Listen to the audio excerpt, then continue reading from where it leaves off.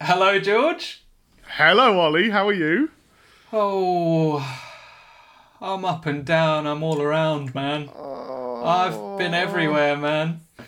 Um, I was kind of hoping that you were going to say that you were the one in Mr. control. Muscle today. Yeah, because I am. The stockpile is dwindling, my liege. Oh no, the glint in your eye has seen It's its fading. last day. Yeah. Well, okay, 1 second. Let me be the strong one that you can lean on. I just need to just give me a sec.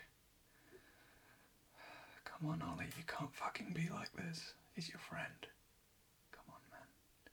Are you speaking in parcel tongue? He's your friend. You can't let him down. You've got to be strong for once in your fucking life, Ollie. Hey, George, Hey, man. Calm down, hello. relax. I got you. Hey, that's exactly what I needed to hear. Tell me about what's going on for you at the moment. Aren't you in the big smoke? I am in the big smoke. I am, in fact, right now I'm residing in the belly of the beast. I am recording from Sony HQ. Oh my Sony gosh. Music, yeah. You can honestly, it's terrifying. Can you There's hear? hiring, there's firing, there's slapping beats coming from every Yeah, I was direction. gonna say. I bet there's Um, lovely beats all around. yeah. Is there No, but I had. Sorry, go on. quite a lot of glass? A lot of glass everywhere. There's a lot of glass. There's a lot of cool artwork on the walls. I genuinely, so I'm in Columbia HQ, which is the record label I'm signed to, and I love coming here because it reminds me of, it's the same building that I first walked into when I was 18. All those And years ago. but I was so excited. I couldn't believe, you're just a chancer. You're walking into this building going like, yeah, I've written a few songs. Yeah. You might like them. I don't And know. and Yeah. now you have gone from being a scared little George clutching his mixtape, Yeah. wandering into the jaws of the beast to Yeah. basically riding the beast. You whip the beast Yeah. now. Wouldn't say I whip the beast. I reckon I'd probably keep a couple lights on. I would say that it's good, man. I love it, and it does. It reminds me of the heady concoction of kind of nerves and excitement from when I was Yes. 18, but also happy memories of coming here and playing demos for both albums at different points. And yeah, it's a place that I enjoy. But I must apologise to our editor, Mummy Liam, Mummy Liam, because yeah. there seems to be an odd frequency in the room that I'm in, and also there's a lot of kind of hoo-ha going on in the main office. There's a There's a lot lot of of deal making, I reckon. A lot of wheeling and yeah, dealing. a lot of wheeling and dealing, a lot of Monday's winding down. They've got over the first hump of the week, and hey, these cats are going wild. Okay, well, Sorry, I can't help but speak in kind of industry jargon when I'm well, in you have to, the yeah. offices. You Yeah. get kicked out if you don't, I believe. And these cats are cutting loose. Time for the cat to come out of the bag and into the party. Isn't that something they say? Yeah, yeah, that's Colombia's motto. Yeah, that's what it's all Um, about. so I've just had two meetings here, and I'm gonna be honest with you, Ollie. I've not timed my kind of I don't know. I've probably not eaten enough. I've had two hits of caffeine today, which is two more than I should Too ever have. many, yeah. And I was hoping that I would ring you, and you would be able to Lift your kind of spirits. shine a bit of light. But how are you? Well, I mean, before we get into that, I'd like to, in the spirit of lifting you up from maybe a little bit of an energy slump that you're in, I want to share some good news with you that I hope Oh, will put a spring in your step and get your pecker right excited. yeah, yeah. And it sort of concerns your pecker in a way, because I Oh, was browsing the Hertfordshire Mercury, which is our local rag, local newspaper. back in Hartford, and stumbled across an exciting list that they've just published of the 30 sexiest men and women in Hertfordshire. So that piques my interest. Oh, well, it doesn't pique mine. Do you know what it does to me? What? It makes me want to run through the fucking hills, my friend. Well, luckily I'm a friend of yours, and Yeah. I'm bringing it to your attention that I click on this link and I'm scrolling through and I think number 1, Gareth Southgate. Okay, sexiest, sure. Number 2, Does he live in Hertfordshire? He's from Watford. He's from Watford, man. So that's down the road. So yeah, and I'm scrolling through some other chaps, and then number 6, my good friend, your friend and mine, Mr. George Ezra, and oh yeah, number 6. So I thought, that's good, and I'm pleased for my friend, and I keep scrolling, thinking, okay, Simon Cowell, Guy Ritchie, Jack Wilshere. Who hasn't placed? Well, I would rather not answer that question. Well, I can understand. I'm not quite as famous as April Banbury, the emerging fashion designer, who has been labelled one to watch by top London bloggers. Okay. But this podcast has been out for 3 weeks now. Yeah. You'd think that Yeah. perhaps maybe even at number 29 there might be space for a little Ollie. But no. And apparently I haven't. Ollie. What? I think you're approaching this from the wrong angle. I think what you need to say to yourself is, that's a goal for next year. You now have 12 months ahead of you to prove. You need to prove to the people what you already know. That I'm one of the 30 sexiest men and women in Hertfordshire. Oh, without a but we know that. We know that, but it's on you to prove it to the people. But it's just... So I'm talking, we need to get a calendar out there. We need to up your social media content, and we need to take off a few layers. And I'm not... Hey, this is a rule as old as time.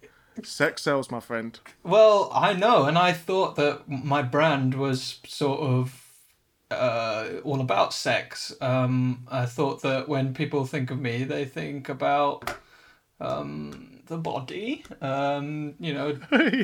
diarrhea, various things that are just innately linked to sexuality. But apparently... You're giving a lot away about yourself here. Yeah, I know. I'm giving myself to the people. But I didn't even make the list of the top 50 sexiest podcasters in Hertfordshire. So, But Ollie, we're only 3 episodes in. I know, but I still just thought it was a bit of a piss take. Number 1 is a podcast from some guy who reviews all the best Wetherspoons in Hertfordshire. His name's Bundle, apparently. And apparently that is the sexiest podcaster in Hertfordshire. But we'll see, like you say, goals for next year. And I would just, in a bid to kind of practice a bit of self-love, I'm not all fucking sexy, mate. Well, yeah, as the author of this article says... Oh, no, don't, because I won't like that. No. Will it say boyish good looks? No, you'll like it. It's quite subtle. It says his deep and soulful voice has earned him blah, blah, blah, blah, blah. He's also very keen on the eye and hails from Watford. Hails from Watford? Yeah, so they haven't even done their research, true. Man. No, that's a Jeff article, if ever I heard one. Jeff from Watford. But just for some context, just a few months ago, the Mercury did the same thing, and you were number 23. So by doing fuck all In Wow. the space of 2 months, you've gone up from 23 to number 6. And in that previous article where you were 26, your music was described as funk rock. Well, do you know what? You'll take it, man. I'll take whatever I can get. Yeah. And I didn't realise that the list of sexiest men in Hertfordshire was a thing. But there you go, Mum. I made it. In fact, talking about my mum. So Tell me. I just want to paint it because I had a bit of a morning of it, right? Mm-hmm. So, as per last week, I woke up. What was on my phone but a brand new episode Ring. of Phone a Friend? Ring. Sorry, episode of Phone a Friend. Mm-hmm. And so I put it on. I walked down to the station. Now, listeners may remember that last week I watched my train leave the platform before I got to it. Mm-hmm. Right? This week, just as I heard bra bra da da da, and I started to tap my feet as I walked down those steps. I saw the sign that said trains delayed up to an hour. Okay, now my day, I think, the rest of my day was kind of dictated by this hour that I sat on the platform in the drizzle, still enjoying our podcast. Not quite enough, though. It didn't do quite what it did last week. Didn't do the trick. No, and then so I'm training for something that is going to be quite a physical feat for me, something that I need to train for. So what I was doing was I was up first thing in the morning to go to the gym. Mm-hmm. Now, on Sunday, I went for a dog walk with my mum. And my mum, being the lovely woman that she is, she said, "Can I grab you anything on my way up? Is there anything that you need?" Mm-hmm. And I said, "Oh, Mum, could you grab me some deodorant? I use Sure deodorant, okay?" Okay. And she said, "Sure." Okay. I like that. So she said, "Absolutely, anything for you, my sweet boy. Sexiest boy in the county." And so she said, "Yes, of course, leave it with me." Mm-hmm. My mum then presents me with a can of deodorant that is quite obviously has quite feminine marketing behind it, and it has an illustration of a blouse on, with quite an obvious cleavage, and it also has a pattern of flowers crossing over it. Okay, now I didn't have the heart to say to her, "I don't know if this is going to be the scent for me, Mum."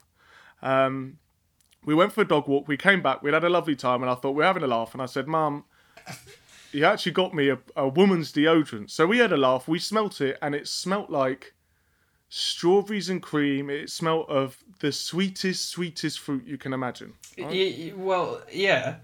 So that sounds quite nice to me. Right. So now, what you have to bear in mind is when I go to the gym and I'm doing my training, is when I feel least masculine in my life. Okay, I walk in there, and there is these, giants of men doing things that I think like, well, how would you even know to work out? I don't know. Like, what are you doing? Mm-hmm. Right? Put it this way, Ollie. The lockers at the gym have a 4-number code, and I imagine I'm the only man that uses the gym that sometimes, if he's feeling a bit down, sets his code to 2468 and then says in his head, "Who do we appreciate? George." Okay. That's nice. Nice bit of motivation. Yeah, and I only do it if I'm not feeling great, all right? So, but I don't imagine, my peers at the gym are doing the same thing. And then picture me, after my little workout, which probably, people would be like, "What, you just walked, essentially." It's not very... I'm not doing much. Yeah. Yeah, and then having to pull this deodorant out and sheepishly spray it on my armpits, and the whole place instantly stank like a floral candle, or I just outed myself as not belonging there. Another thing is, because of my time touring, I refer to backstage on tour as the dressing room, but I often confuse the changing room and call it the dressing room. So we'll say to like the guy that I work at, like, oh yeah, I'm just gonna nip to the dressing room, and I feel so. So that was my day. The train left. I had my, the deodorant that I felt made me feel quite embarrassed. George. And yes, it's 2020, man. It's not get on with you. the fucking program. It's not on you if the Neanderthals at the gym can't handle the idea of you smelling like strawberries and cream. I have to say that there was a period in my life where I exclusively used women's deodorant. Strawberries and cream. Not quite strawberries and cream, but I like the scent, and it didn't necessarily smell. The idea of a smell having a gender is quite stupid anyway, although obviously men's smell would be mud and slime. Mud and bark. Yeah. Well, no, I'm not. It's just that I already feel quite intimidated. No, I in this completely setting, understand. And like a feeble, I just want to fit in when I'm in there. In fact, I don't want to fit in. I want to go under you want the to be radar. Invisible, and yeah, this and I was don't something believe that didn't- happened today. Yes. Well, And there's always this bloke, right? I don't know. This maybe won't make the episode. There's this one bloke who I understand that you have to get naked to get changed, but he fucking swans around for like half an hour just with it all hanging out. And he fucking lathers himself up with this moisturizer and everything. And I just think, you're a pervert. I just think like, you've got a motive that isn't just getting ready for the day ahead.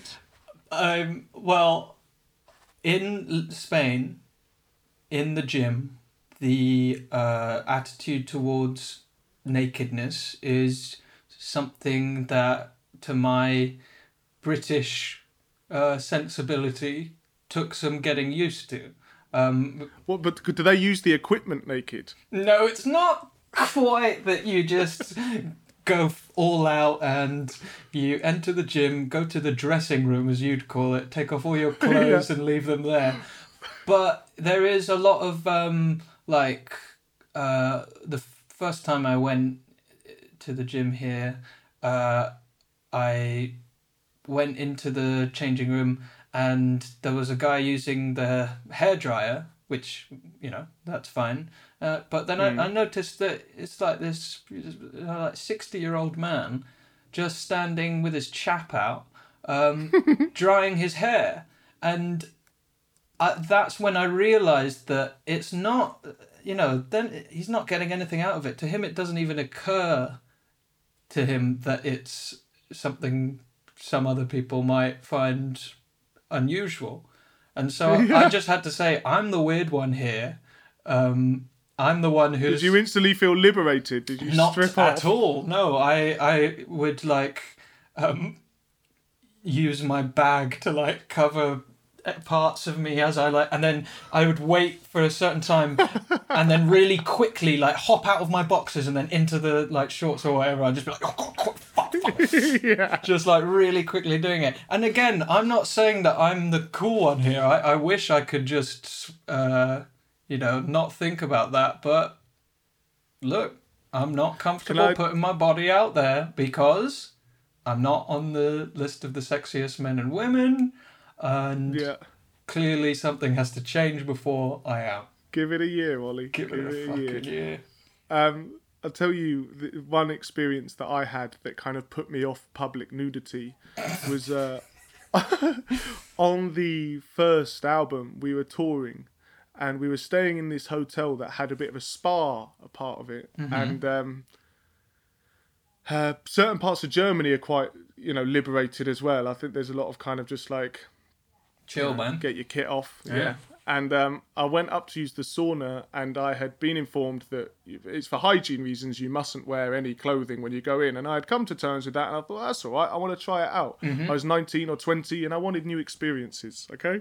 And just as I was kind of preparing to go in, so I won't do the accent, but somebody stopped me from Germany that said, well, no, I won't do it actually, but they they said, oh, we can't wait for the show tomorrow. They went into the sauna without their clothes on, and I thought to myself, I don't know if that's a good vibe. I think there's meet and greets, and there's you know, and then what that you're was a saying step too is, far. yeah, what you're saying is that money hadn't changed hands, so you weren't willing to do it. But if there had been some structure in place where, fans could meet you in the spa.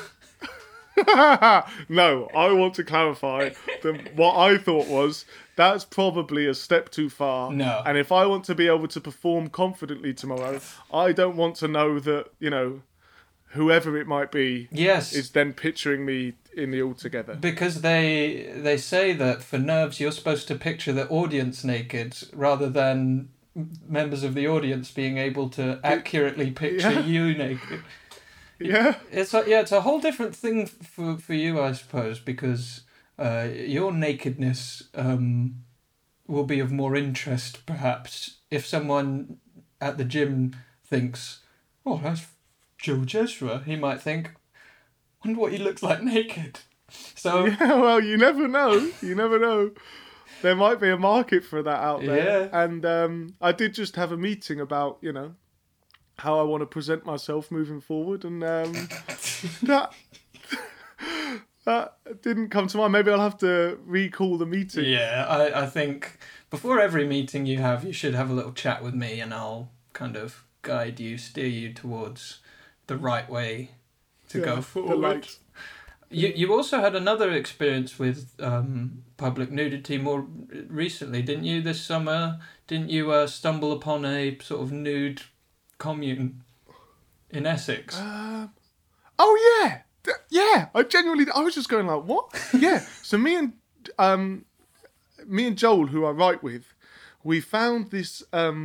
What we do sometimes is we'll either write at his studio or we'll kind of book a cabin or an Airbnb for a week and just go away and write.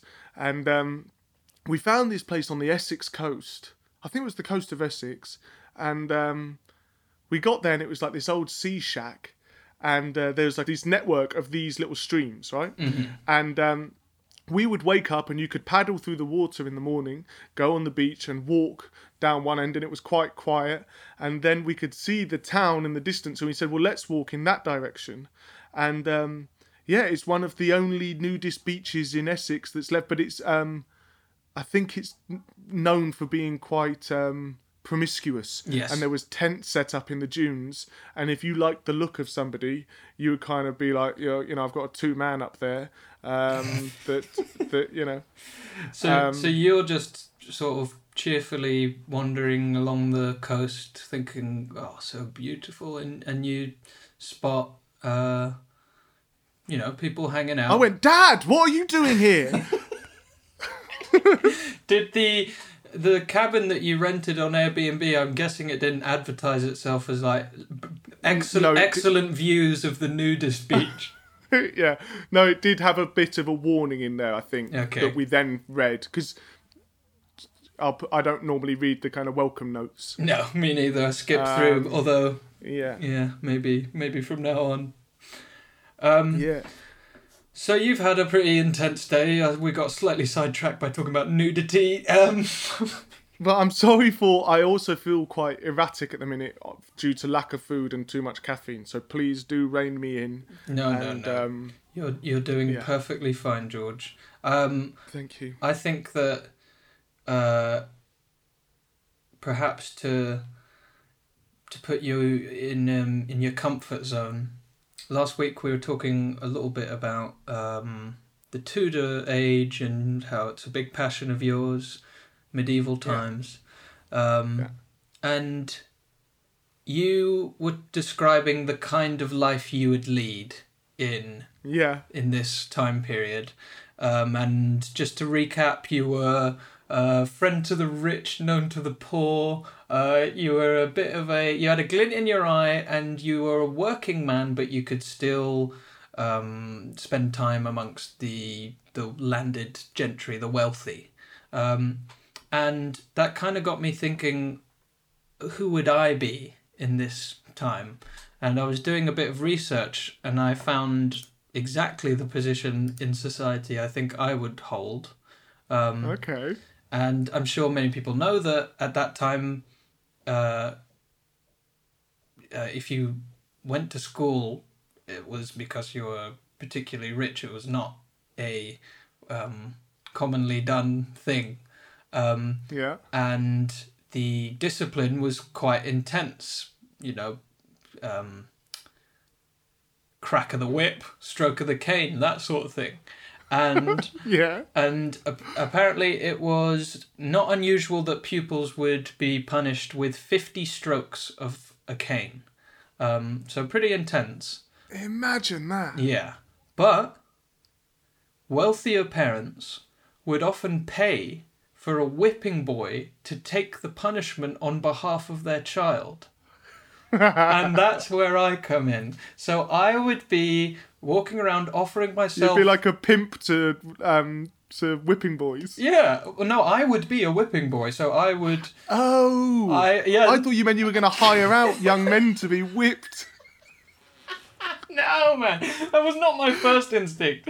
No, I just think it really fits with my personality that I would be That's going what I was around thinking. and saying to some of the wealthier parents, hey, your son's getting in trouble at school, few shillings and 50 strokes of the cane, and I'd show them my back and show that it was already completely ruined and scarred and be like, listen, I don't mind going in your child's place.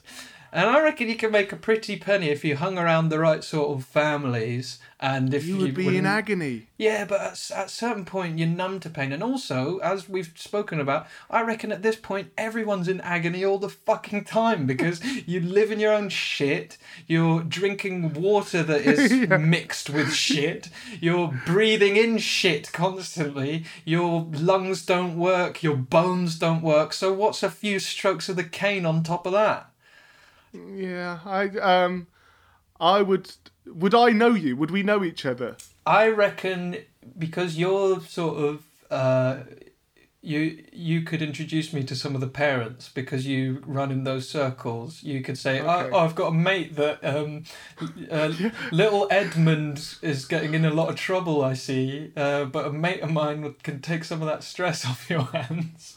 But it sounds like I would want to distance myself from you, Ollie. I think I would maybe, because he's quite a. No, I'm picturing that. Yeah, okay, I'm not high status, but there's a certain amount of respect that I gain because I'm literally saving their children from harm. For a few shillings, not an unreasonable amount, but. And so I think, while, yes, some people might look at me with disgust, this little snivelling wreck saying, please, I'll allow myself to be beaten to fuck in place of your child. But others would say, thank God for the whipping boy. The whipping boy. The whipping boy. We all love the whipping boy. Oh, they would sing that? Yeah. Okay, well... well, no, all I'm trying to think is why... because I don't know if this says a lot about our characters, but I've kind of painted this quite idyllic life for me, where I essentially get the best of both worlds. I'm just trying to be realistic, man. Yeah. Well, all power to you, Ollie, and viva the... What do they say? Viva the whipping boy? Viva the whipping boy. Long live the whipping boy. Look, I just know that if I was suddenly transported to that time, I'm not going to be one of the rich elite, but also I would not last a fucking day on the fields. Whereas... But in your life, if you think about what you've done in your life, you've gone to university and then again you went to do a master's, you would have been a scholar. Yeah, but I could only do that. Oh, you mean, so if I'm going back, do I have my previous... Well, no, because then that suggests that I think that I can walk into any place with a glint in my eye. Well, to be fair, I mean, when the stockpile is looking nice and plump, you can. Sometimes the glint fades a little bit. It's like, actually, so on that, it's for the. Do you remember last week we joked that maybe Blue Monday might hit me a bit harder because it didn't hit me last week? Yes. I might have a deficit. Yes. I feel as if that might be the case. In the last few days, I've felt some kind of intrusive thoughts finding their way in. And for anyone listening, what it is that I sometimes experience, and it goes in waves. It can last months at quite an intense level, and it can kind of drift away for a while. Is I experience something that I later learned is often called OCD, and actually pure O is when often OCD will come with physical actions that you have to carry out to kind of, I think, and I hope I'm not speaking out of turn, kind of silence the mind, as it were. So you will have an intrusive thought, and you will convince yourself that you have to carry out an action to kind of put that thought to bed. Yeah. And I think Puro is the name given to somebody who just experiences the thought patterns without the kind of physical compulsions. Exactly. Yeah. And I've become very... it's a sad thing sometimes because you can feel it coming on, and you start to think, well, hang on, I've been free of this for some weeks. Why is it now that I'm allowing this back into my life? But I've started to feel it creep back in. And last year I did a 2-week intensive course with a specialist in the subject. And unfortunately I had to cram it into 1 week. But I was trying to implement some of the tips and tricks that I learned during that time. But it's, I think the thing that I'm most disappointed with myself for is getting a little cocksure over the last kind of month or so. A bit kind of... complacent? Yeah, and so stupid that you start to think to yourself, I'm cured. Yeah, and I convinced myself of that. What a foolish thing to do. Like but it's been I have to say the whole way you're describing this is you're being very hard on yourself. So you used the phrase, you said, why am I allowing this back into my life? But yes, remember that it's not your fault that this is happening. And I know the classic thing that people say is like, you wouldn't say that about a physical illness. You wouldn't say like, why am I allowing myself to become ill? It's just something that's happening to you. And I completely understand the thing about, not experiencing it for a little while and starting to think, okay, it's never coming back. But I mean, that's a pretty human response, I think. And the alternative, I'm not really sure if when you are having an easier time and not suffering some of the same things, then it's perfectly within your right to like not think about that stuff because you don't have to, and to just enjoy yourself a bit. And maybe there is a middle ground or something where you kind of can keep an eye on I don't know, do stuff regularly that might help to keep a lid on it. I don't know what it's like for you in particular, but I know that well, do you know what I've done? Yeah, thank you for that, because it is good. It's like it snowballs. So you have you have blips of it, and you go, uh-oh, there's that thing. Uh-oh, you're concerned about it. Uh-oh, it's back. But what I've done is I've contacted somebody who I'm not going to mention because I don't know if they'll want to be mentioned, but somebody that in the public eye has spoken about this particular thing and has spoken very eloquently and inspiring. They've spoken very eloquently, and I found it very inspiring when they spoke about it. And I've contacted them to see if they could put me in touch with the counsellor therapist that they see, because I figure, actually, George, this is, not even a tenth of what you've experienced in the past. Actually, start to act on it now. Yes. Before it escalates. That sounds like a very good idea. Yeah. Because I definitely also have the tendency to wait until stuff is at its worst, or maybe not worst, but wait until it all builds up and I feel like, oh, my only option is to do something about it. But the healthier response, and the response that will get you more out of it, is definitely to, while you're in the state you are now, which is you are, you're feeling some of the bad effects, but it's not so bad that you can't kind of think rationally and plan.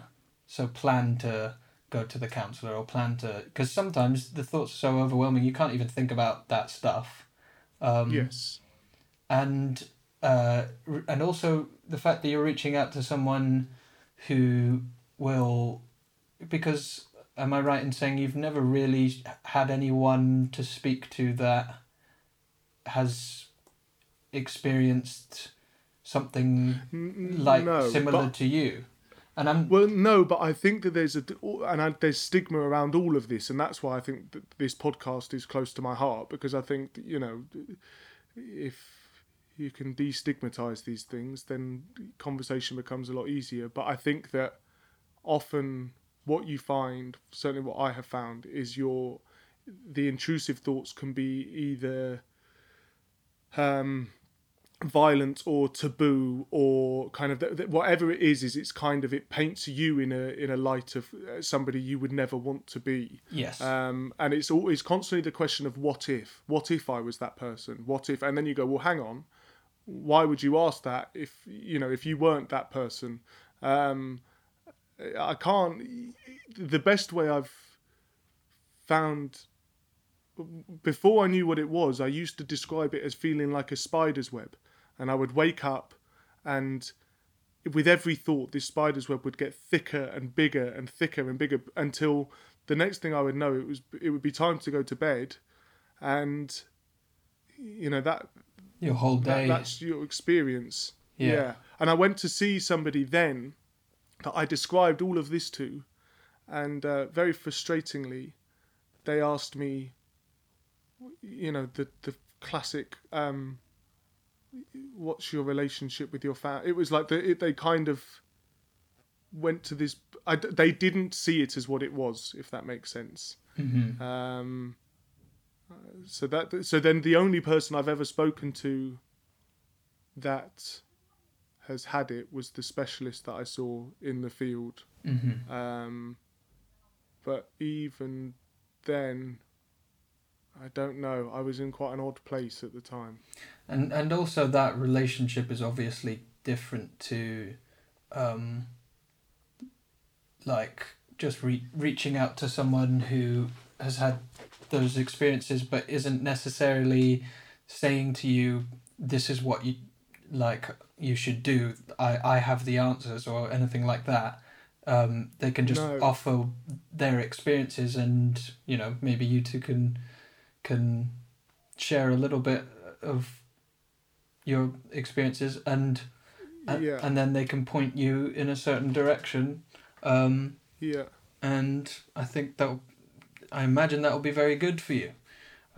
Yeah, I think so. Sorry, I feel as if I kind of made quite a jarring segue into that, but it's really been... Do you know, the thing that I've been kicking myself about, Ollie, is the fact that the last 2 weeks I've been saying to you, I don't know, I can't put my finger on it, but everything's been great.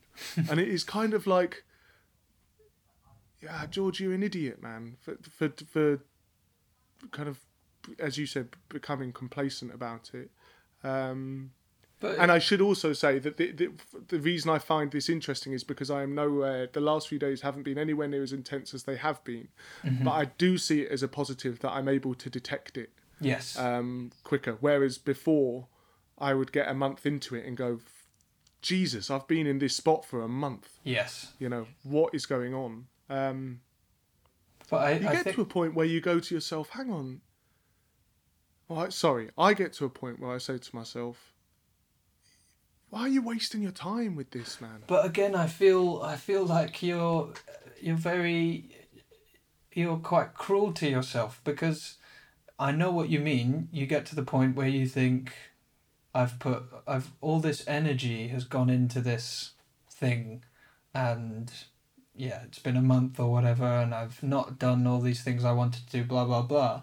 But it's not something that, it's not as simple as, well, I don't want this to happen, so if I just think about it, like, of course you don't want it to happen, but it still is happening. So blaming yourself and saying, why is this happening, or why am I wasting time? I don't know. I hope you know that it's not actually something that is your fault. No, and thank you again. It's so good to hear, somebody just say it in black and white. But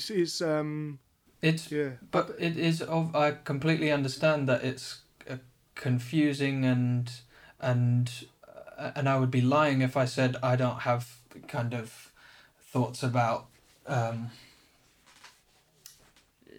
if why these things are happening to me, and how I've been dealing with it. But then I just try and step back a bit and say, it's not your fault, and blaming yourself is probably not going to help at all. Probably going to make the stuff worse. But of course those thoughts are going to happen. So I'm not trying to say that they won't, or they shouldn't, or whatever.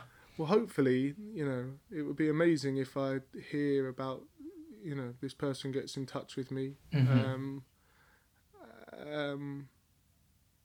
And I've said it myself in a previous episode. This is an ongoing conversation, and I am aware of that. I am aware that this is an ongoing thing, that is just, and that's quite inspiring to think.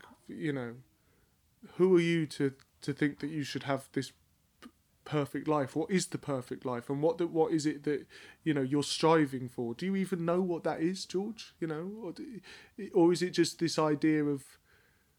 Or is it that you need to confront these things and ask yourself, actually, well, what are these things that are a part of me? Mm-hmm. And how do I best manage them? I had a tour manager that said that. I was talking to him about everything, and he said, it's all part of finding ways to manage it, instead of, if you set your eyes on eradicating it, you'll probably be quite disheartened. Yes, or just avoiding it and trying to distract yourself. That's something that it's still quite difficult for me when I feel a panic attack coming on. My instinct is to do something to distract myself from it, or leave wherever I am, because in my mind I'm in a dangerous place and I need to get to a safe place. So I need to get out. And for a long time, I would have these really long, like, intense panic attacks, and I would be like stumbling around my flat and like talking to my girlfriend but not making any sense, and just trying to do anything that would like somehow make it stop or go away. So I would like get in the shower, or I would lie in bed, and I would just be like frantic, like this really kind of manic energy, because I would go and do that thing and then it wouldn't work. And it's because I was not confronting it. I was just prolonging it for longer and longer, and it was exhausting my body. And so what I'm trying to do and learning to do, and I'm not for 1 second saying that this is easy, but when I start to have the panic attack or feel the beginning kind of sensations, I just try and think, this is going to happen. It's going to come in waves. It's happened countless times before, and you got through it then, so you'll get through it now. It will be unpleasant, but there is no, like, I can't shove it back down into under the carpet or whatever. It's gonna happen, and I have found that when I kind of accept that it's coming and let it happen, it's less intense, and they're much shorter than before when I was desperately trying to get rid of it. And I think that's the same with a lot of these things. It's avoidance is, of course, a completely understandable reaction, but in the long run, in my experience, it's not a useful one. But it is hard. Do you know something that I've found? So I'm not going to get too into this because I feel as if I would want to do it more on the episode that we do. #MyStory. #YourStory, yeah. Me. On my second record, I started to write a lot while I was writing it. I looked back through my books, and an awful lot of the lyrics I was writing were about escaping and essentially, avoiding, but in more, with a more poetic approach. With a more funk rock sort of feel. Yeah, yeah. And again, I want to get into this on a different episode, but I see it as a mistake of labeling what it was I was experiencing as anxiety. And now the reason I see that as a mistake is because I think that there's like an umbrella that you hold over yourself. Whatever it is you're experiencing will induce anxiety at times, and it will induce, spells of depression or, unhappiness. I'm talking for myself. Mm-hmm. And this is part of my interest in everything, is the vocabulary and, well, how do we help one another better understand these things? But at the end, just quickly, sorry, yeah. But then, having been through the experiences that I've been through and actually confronted it somewhat, sitting down to write my third record with Joel, I realised I feel as if I was giving the complete wrong message. Actually, I think the best thing we can do is confront it. Mm-hmm. And that's I don't regret writing the record I wrote, but it's again another way of seeing a progression in the way that I see these things. Mm-hmm. I think the escape thing is a short-term fix, and you can do it, and you can do it again and again and again, but I don't think it's going to help ultimately. But I mean, I know what you mean, but despite what I just said, there is a place for escapism and, joyous music or whatever, something that makes you feel a certain way, even if that mood doesn't match with where your life is at or whatever. And obviously you writing it is different to how someone will respond to it. Yes. But no, of course. Putting it out there and giving people something, positive and something that can soundtrack good moments, is obviously still something worthwhile. And I'm not saying that distractions. I distract myself all the time, but I'm talking about in the like specific context of having a panic attack or whatever, or dealing with any serious issue. As you said, addressing it head on is always gonna be the best way, I think. I think long term, yes. Yeah. Because I also see as escaping outside of a kind of, again, a poetic way of escapism and everything. Escapism often, I think, takes form of kind of,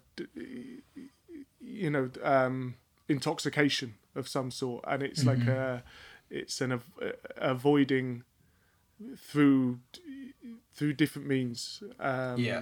Changing your state of mind through the use of whatever, but Yeah, I don't know. This is obviously something that we should probably talk about at more length in hashtag your story. Hashtag me. So, well, yeah, I think that what you're doing sounds like the right move. And hopefully you can keep us updated with if you can get in touch with this counsellor, etc. Yeah. Um, Well, absolutely. And I really do. I hope I'm not going to sound like a broken record, but I think that's the just with every conversation that is had and that is shared. I think the stigma around all of this can be kind of done with, and we can move on as a society and appreciate and understand that people need help and that's okay. Especially with something like what you're describing that might have certain like taboo connotations.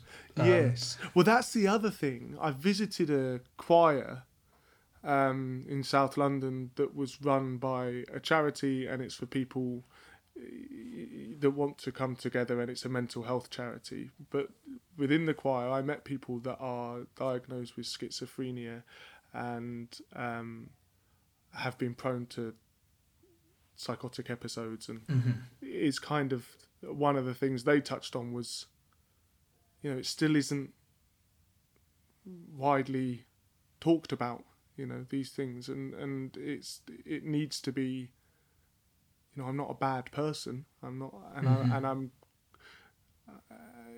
and I think I'm not, yeah. I think that like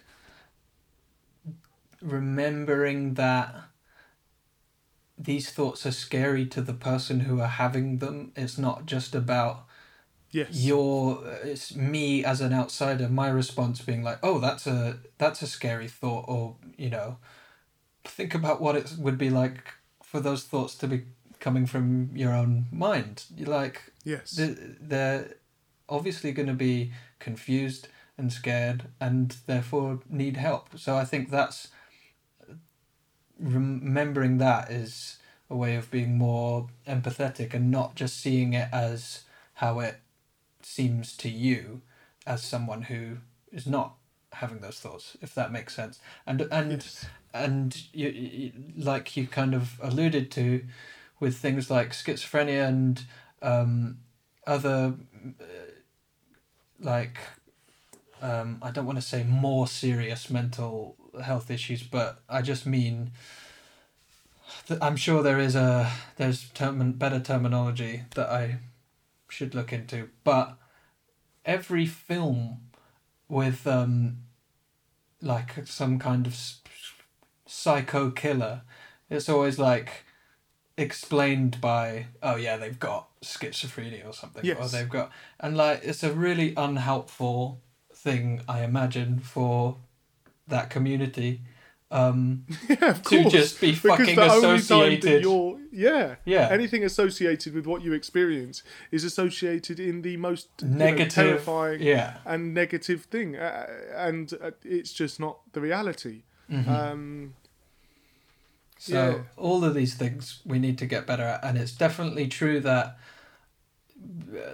like anxiety and depression are much more widely talked about, and I'm not saying that is a bad thing, that is a brilliant thing, but we also, me included, I'm not for 1 second pretending I'm good at this, but we need to remember all these other things and try and demystify those as well, I think. But I think that certainly the two of us, as well, with just having these regular conversations, I think sort of heroes. No, that's not what I was going to say at all. What I was going to say is that we will, I think, naturally learn more and more as we go. Yes. And I think that's I think my favourite presenters of things, whether it be TV or podcasts, or as my mum called it the other day, I haven't listened to the most recent episode of your pod show, which just made me love her. It made me love her. But what I love is when a presenter from the off says, I don't have the answers, let's go and find out together. Yes. You know, that I find that very kind of creatively, that gets me going for sure. And that's the brilliant thing about us getting all these emails from people. Where I know that I'm Ollie. hearing about experiences and things that I have no idea about. So we're dialoguing, guys. We're dialoguing. Ollie, is this are you becoming a radio host? Is this a nice segue into I wonder if there's something at this point, some kind of feature that we could. And I'm typing because and I'm stretching out this sentence because I need more time, and I'm struggling to find the thing that I need, but luckily the listener won't know. It feels natural. Yeah, this feels very natural. Okay. George, Yes. do you know what it's time for? What's it time for, Ollie? It's time for our emails. Yeah, I would love to hear a few emails. How many have we got this week? I'm trying to play the jingle. Oh, have you yeah, but you can't play the jingle now. Yeah, I want you to hear it and get in the mood for emails. Okay. So we should explain. Well, Ollie has put together. How do you want to reveal it? Well, yeah, so last week, towards the end of the episode, we were, you could really hear our creative minds just reeling and sparking off one another, because George had the idea that our email segment jingle would be Tudor themed. And so I did lots of very intense, serious research into the music of the Middle Ages. And hit it, mummy! Email for you, my lord. News from the East, sire. This email's just come in, my lord. Okay, this email's just come in. That is better than I could have imagined. So, my Do you lord. think it's okay, isn't it? People will be on side. We just wanted a nice, fun jingle for the emails. Yeah, listen, at this point, I don't care if they're on side or not. That is the email jingle forevermore. Okay. So, Okay. Hit me with an email, my lord. okay, this email's just come in, my lord. And this is from Megan. Megan says, "Hi, my name is Meg, and I'm really enjoying the show. Thanks, Meg. I was Hello, just Megan. wondering if I could have some advice on how to maintain a good long-distance friendship. I've not long got back from spending a year in Australia and met some absolutely amazing people whilst I was there. As you are both currently living in different countries, how do you ensure that you always have time for each other when life gets in the way?" Now, while it is true that this applies to us because we are living in different countries and we don't see each other very often, obviously it's not quite the same as Meg's situation where her friends are going to be in Australia and the time zone and all that stuff Yes. comes into play. But my main advice would be to start a podcast that is based entirely around you keeping in touch. No, I think that I think we have got much better. I'm in general quite bad at this with most of my friends, checking in on. That's why I'm trying to get better at it. And you and I have certainly become much better at it, I think, than maybe in previous years. Because But I think what's really beneficial is that we have a time each week that we know we're going to do it. So yes. I think it kind of takes the spontaneity out of it, in that you have to accept, Meg, that when you talk to your friends about it, one thing that might be worth suggesting is, well, should we just say on Monday of every week, we ring at 7 a.m. for you, 7 p.m. for me, or whatever the time is. Yeah, particularly in your situation, Meg, that probably is going to be the way to make sure you guys can regularly talk. But obviously, George and I speak once a week like this, but we're also WhatsApping most days. And Constantly. Yeah, constantly, much to the my girlfriend's always looking over at me because I'm grinning at my phone. She's like, "Hey." She's like, how Who many are people you? is there in this relationship? Yeah, and I have to say to her, I'm sorry, but you got to make room for a cheeky boy, and his name's George. But I think just even if you don't necessarily have anything serious or important to say, send them a link to something. Or as George yesterday sent me about 5 or 6 links to disgusting sea creatures. Different creepy crawlies. I'm not But it got you suggesting thinking. necessarily you do that, but it did get me thinking. Yeah, thinking disgusting. I hate this. Stop it, George. Stuff like that.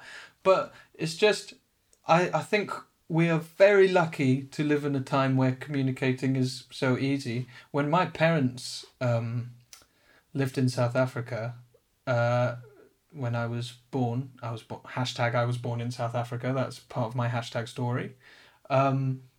They used to mail VHS tapes back to England back to Scotland to members of the family, just so they could see a little clip of like baby me being sick on myself or something. Whereas now, if I see a baby being sick, George can see it within seconds.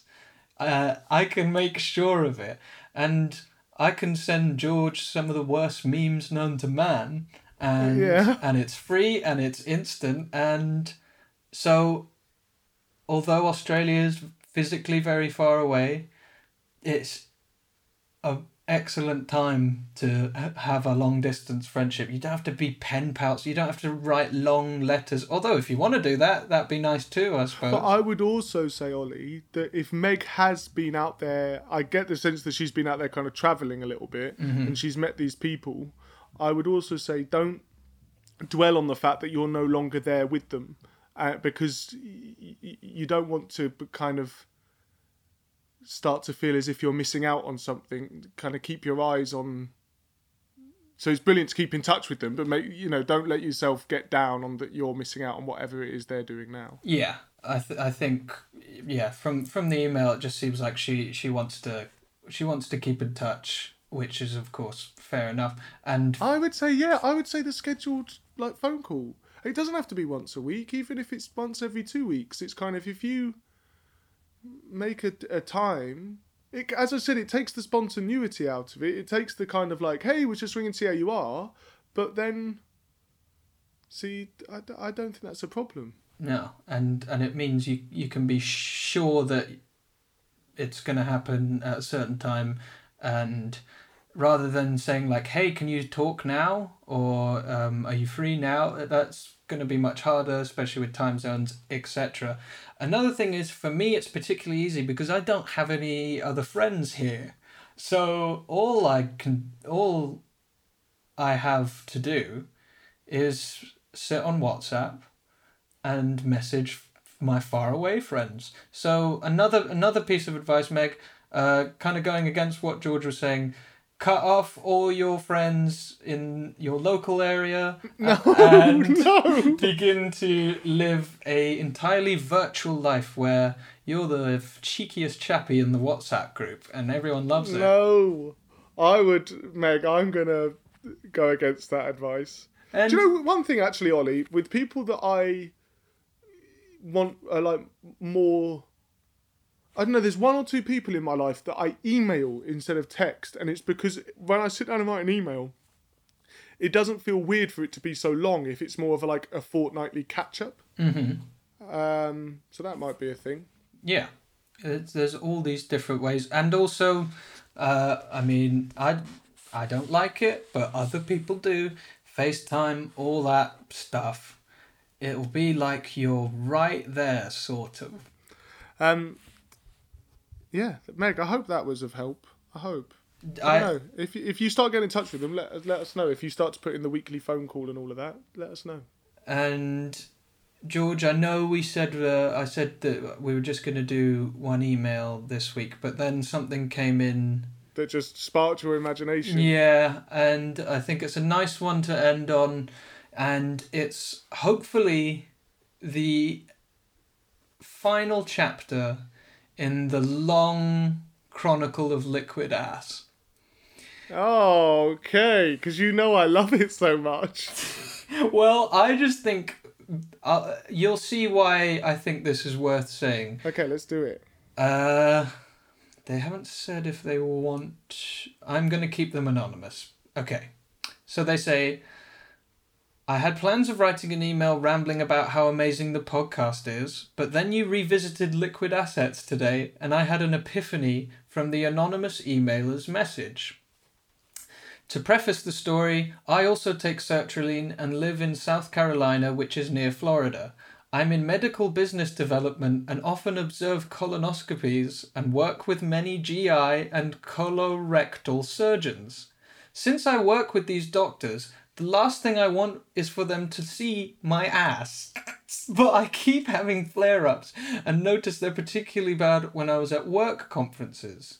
So this goes on for a while. She explains how these things would be particularly bad when she was in places like Nashville, Florida, Texas, blah, blah, blah.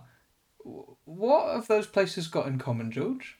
Great barbecue food and hot sun. Yes, hot sun. So they say, I don't know if did I reveal the gender earlier? Anyway, they say, so while I'm crying laughing from this morning's podcast and already looking forward to next week's, I want to say thank you for being honest and open about mental health. While the benefits from medicine definitely outweigh not taking medicine, sometimes the symptoms can be real shitty, literally. Ollie, thanks for letting everyone know we're not alone. Liquid asses united. Now, Oh, God. the reason I love that is it's very very kind of this person to send this, but also the emailer last week who revealed to us that the heat can impact this certain side effect of the medicine. They're the real hero of the piece. They have basically solved this person's issue and opened their eyes to something that was causing them a lot of, they were fearful about what was going on, and now they understand it a bit more thanks to an email on our podcast. So, But also, from this point on, Ollie, there's now at least 3 of you that are experiencing this. well, yeah, I mean, Which is good to know, I think. it is good to know. I do want to make clear that it's not happening anymore. Things have returned. Well, Ollie, when I said to you, hey, do you want to start a podcast where we ring each other? I didn't think that 4 episodes in, 3 of the episodes would have been quite so Scatological. yeah. Well, yeah. But I hope you realise that the reason I'm putting this stuff forward is because it seems like it's actually helped these people.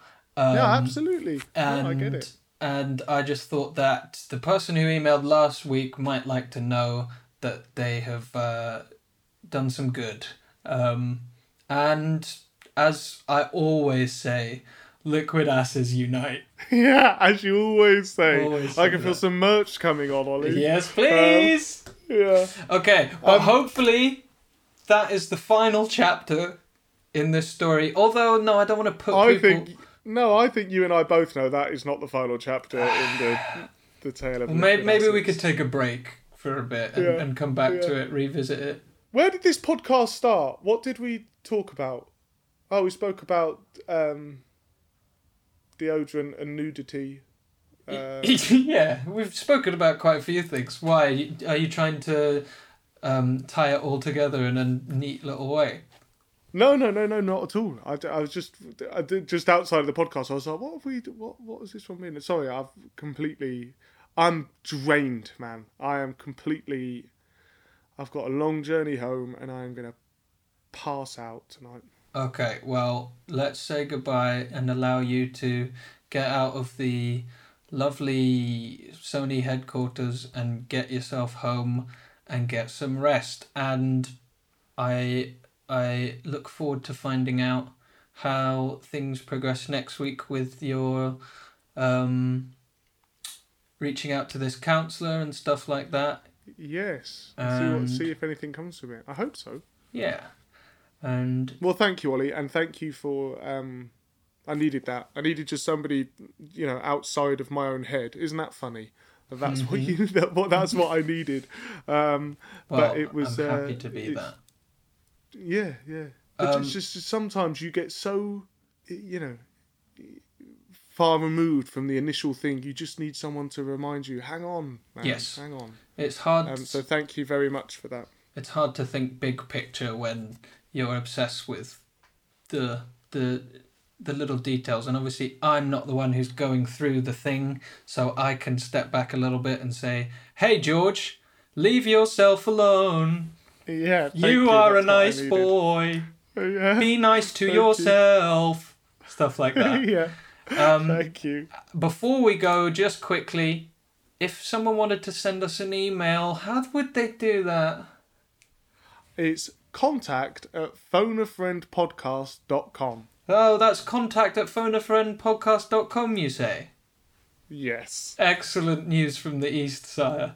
Well, Get yourself home, George, and I will speak to you next week. Thank you, mate. And thank you to everyone that's tuned in this week. Thank you. Thanks, guys. Thank you, Ollie. Bye. Speak to you later. Bye-bye.